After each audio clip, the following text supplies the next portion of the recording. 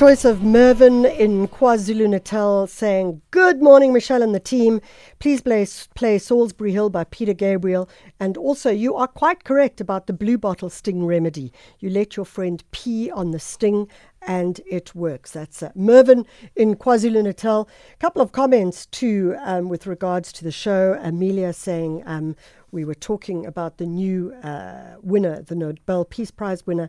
Amelia saying it's Narges with a hard G, so not Jess. Amelia, thanks very much for that. Simon Masiola Mandela from Mandela Park says for a heavy chest or a dry cough, you can take a teaspoon or a scoop of peri-peri, swallow it and mix with saliva, and then swallow it or take it with hot water for the best results. Whew. Wilhelm wants to know, is there any evidence of a human being ever being struck by a meteorite? Wilhelm, given that there are so few meteorites that we heard that are actually in the world that have landed on Earth and survived to being a small rock or whatever, I imagine not, but let me not be sure on that. And we have had a question for the WhatsApp number for the Panda Hockey Club WhatsApp number, and the number is +27 61 535 6316. So let's go into the story. So it is a common fact, and I don't even know, maybe it's not a fact, but it's common myth or common just general knowledge that the color green is in fact something that is very calming.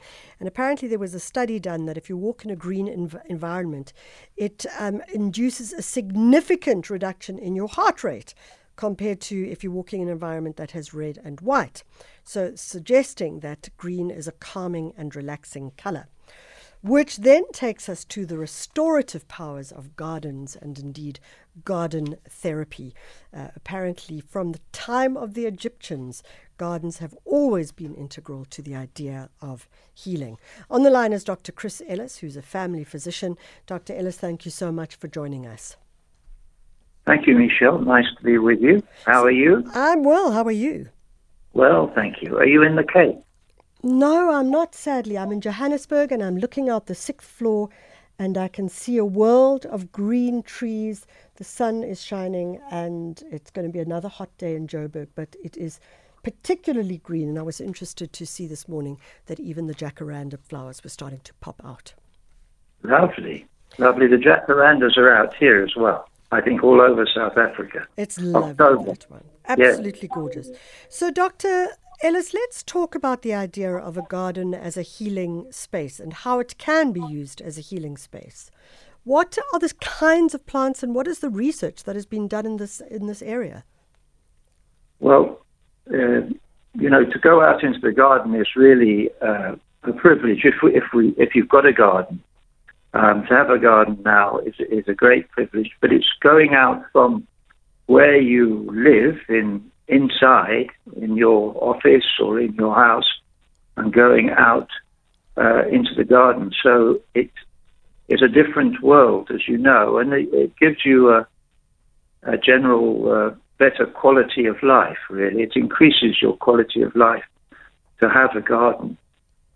So let's talk about the fact that not everybody can have a garden. So how does one use the learning of healthy gardens, making healthy people, for those people as well? Who haven't got a garden? Yes. Well, you can actually, if you've got a little veranda, you can always use your veranda for, with pots and things like that. You can even garden inside now. There's lots of ways of gardening, vertical gardening, or you can have a roof garden. There's lots of innovative ways of gardening without actually having a formal garden around your house.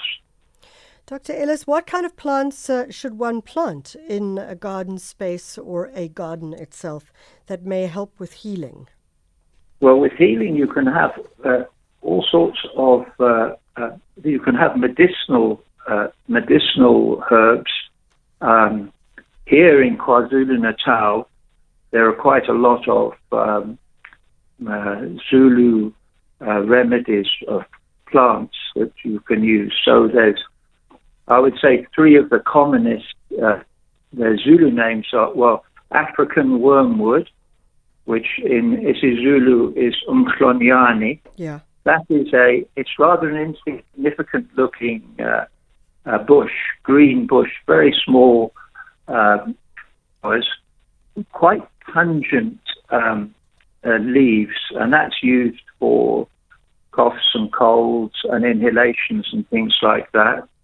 I use it, I cut it and put it in a bucket of water, and I use it as a spray on the other, the roses and things like that, because it discourages aphids and things like that. So it has medicinal properties, but you can also use it as a sort of disinfectant as well. Apparently, umhlonyane you can also use for sweaty feet. Yes, that's right. You can put it in your socks, and then it helps. But remember to take it out before you put it into the laundry. Yeah, absolutely. Then there's a Zulu. It's a bush actually called iboza, and iboza is Natal ginger bush. And that is, it's not actually ginger, but if you crush the leaves, it smells a little bit like ginger. You can get a white variety and a purple variety. And the nice thing about that is it flowers in winter. That's fabulous.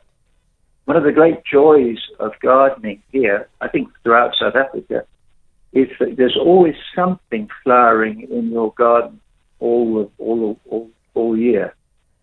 So Doc, I mean, I suppose the question is, and we have like about a minute left before we have to go to news, but the question would be the difference between the plants, the medicinal plants and herbs that one could have in a garden to keep you healthy, but also just the impact of the plants in the garden themselves, if that makes any sense.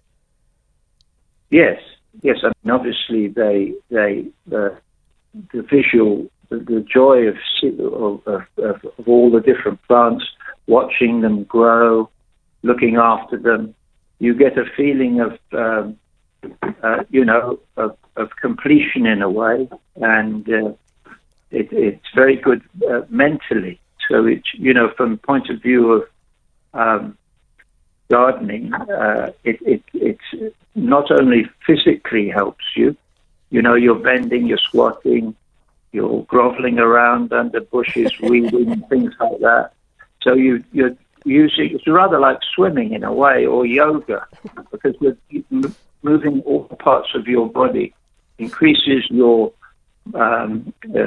muscle tone. At the same time, it reduces muscle tension because it's relaxing.